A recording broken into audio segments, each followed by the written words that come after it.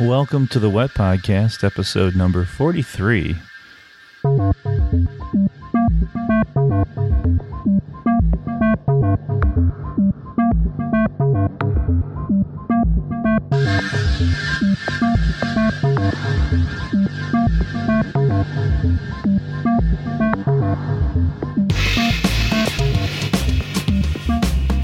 Welcome to the WET Podcast, episode number 43. Today is another solo cast. I'm going to be talking about writing speed and dictation. I've been experimenting with dictation software lately, and I wanted to talk to you about that. I have been experimenting with dictation lately. I keep hearing about it on podcasts and blogs, so I thought I'd give it a try. The main impetus to get me to actually buy the software and start dictating was Monica Leonel, who has an excellent book on dictation. She's a big advocate of streamlining processes and experimentation. And you can hear my interview with her on this podcast if you go through the archives. She's been using Periscope lately, which is another thing I've been thinking about as well. In one of her Periscopes, she was talking about dictation and how much it has sped her up and changed her writing. She's also written a book about it, a very short book that I think is well worth checking out. And I'll put a link in the show notes at ericmarshall.net/wet so that you can check out that book. I highly recommend it. So I bought Dragon dictation software with an education discount. I suggest that if you're a student or a teacher, you go to Amazon and search for the education version of Dragon Naturally Speaking. That's the PC version. The Mac version is called something else, but they're the same software. But at any rate, it's a lot cheaper than the regular version. At first, it was really weird. You have to speak your punctuation. The software is remarkably accurate, but when it's not accurate, it's pretty frustrating. I find myself staring at the screen and waiting for the words to appear after I speak, and then fixing whatever Dragon doesn't accurately pick up. I don't know if this is the right approach or not, to be honest. Maybe it would be better to just talk and figure it out later. At any rate, I have found that the act of speaking rather than typing has increased my speed and has prompted me to write things that I may not have included otherwise.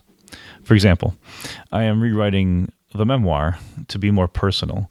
I had left a lot of things out, and the memoir read as a chronological recounting of a lot of grad school events punctuated by some personal things. But the memoir is about distraction, it's about interruption, and it's about all the things I was doing when I wasn't writing. Frankly, it's an account of why it took so long for me to finish grad school.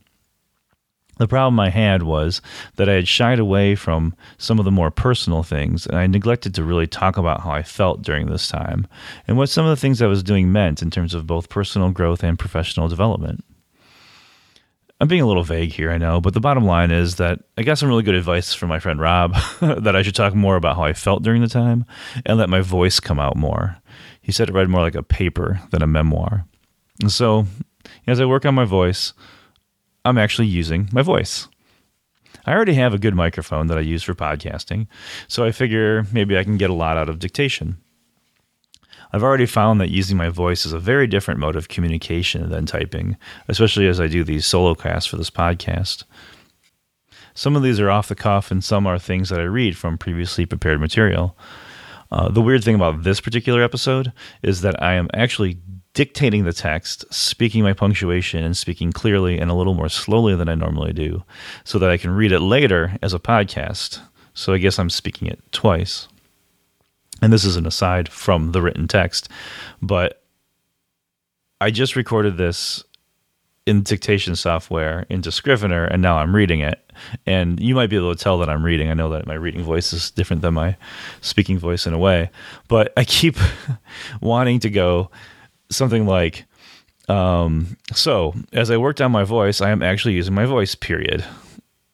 Because I just did it with all the punctuation, and now as I'm reading it, I want to speak the punctuation again, period.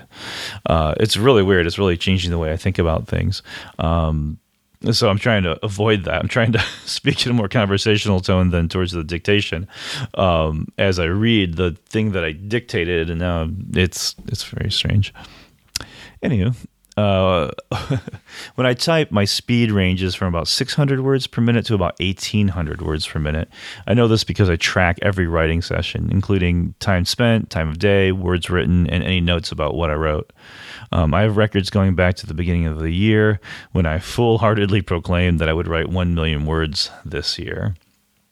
In the somewhat limited sample size I have for dictation, I am routinely at 2,000 words per minute. That includes speaking more clearly and slowly, waiting for the words to appear, and making corrections as I go. I suspect that my speed will go up as I continue to use the software, learn how to speak properly into this thing, and organize myself better beforehand.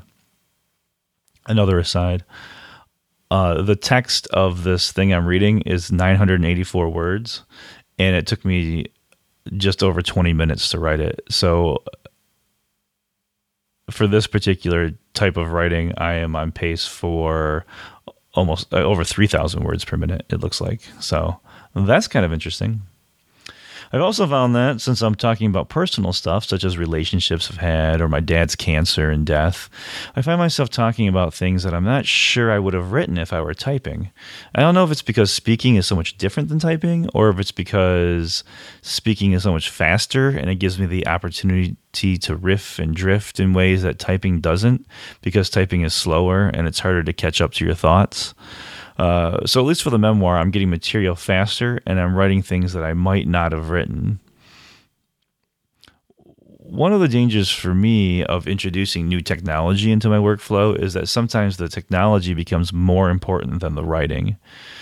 As I get used to dictating, I might find myself preferring it to typing to the extent that I don't write unless I'm in front of this computer at this desk with this microphone alone in my apartment. I have to be careful to avoid that. I like to write in coffee shops, and obviously dictation is not going to work in a coffee shop. But I shouldn't let that be an excuse to procrastinate. I also should not let the presence of other people in the house prevent me from writing because I feel weird dictating in front of them. In those cases, I should just go back to the keyboard. I haven't really been able to sit down for more than half an hour at a time in dictation, partly because of my schedule, partly because it's just really weird still. As I get used to it, though, I think it'll become a major part of my writing process.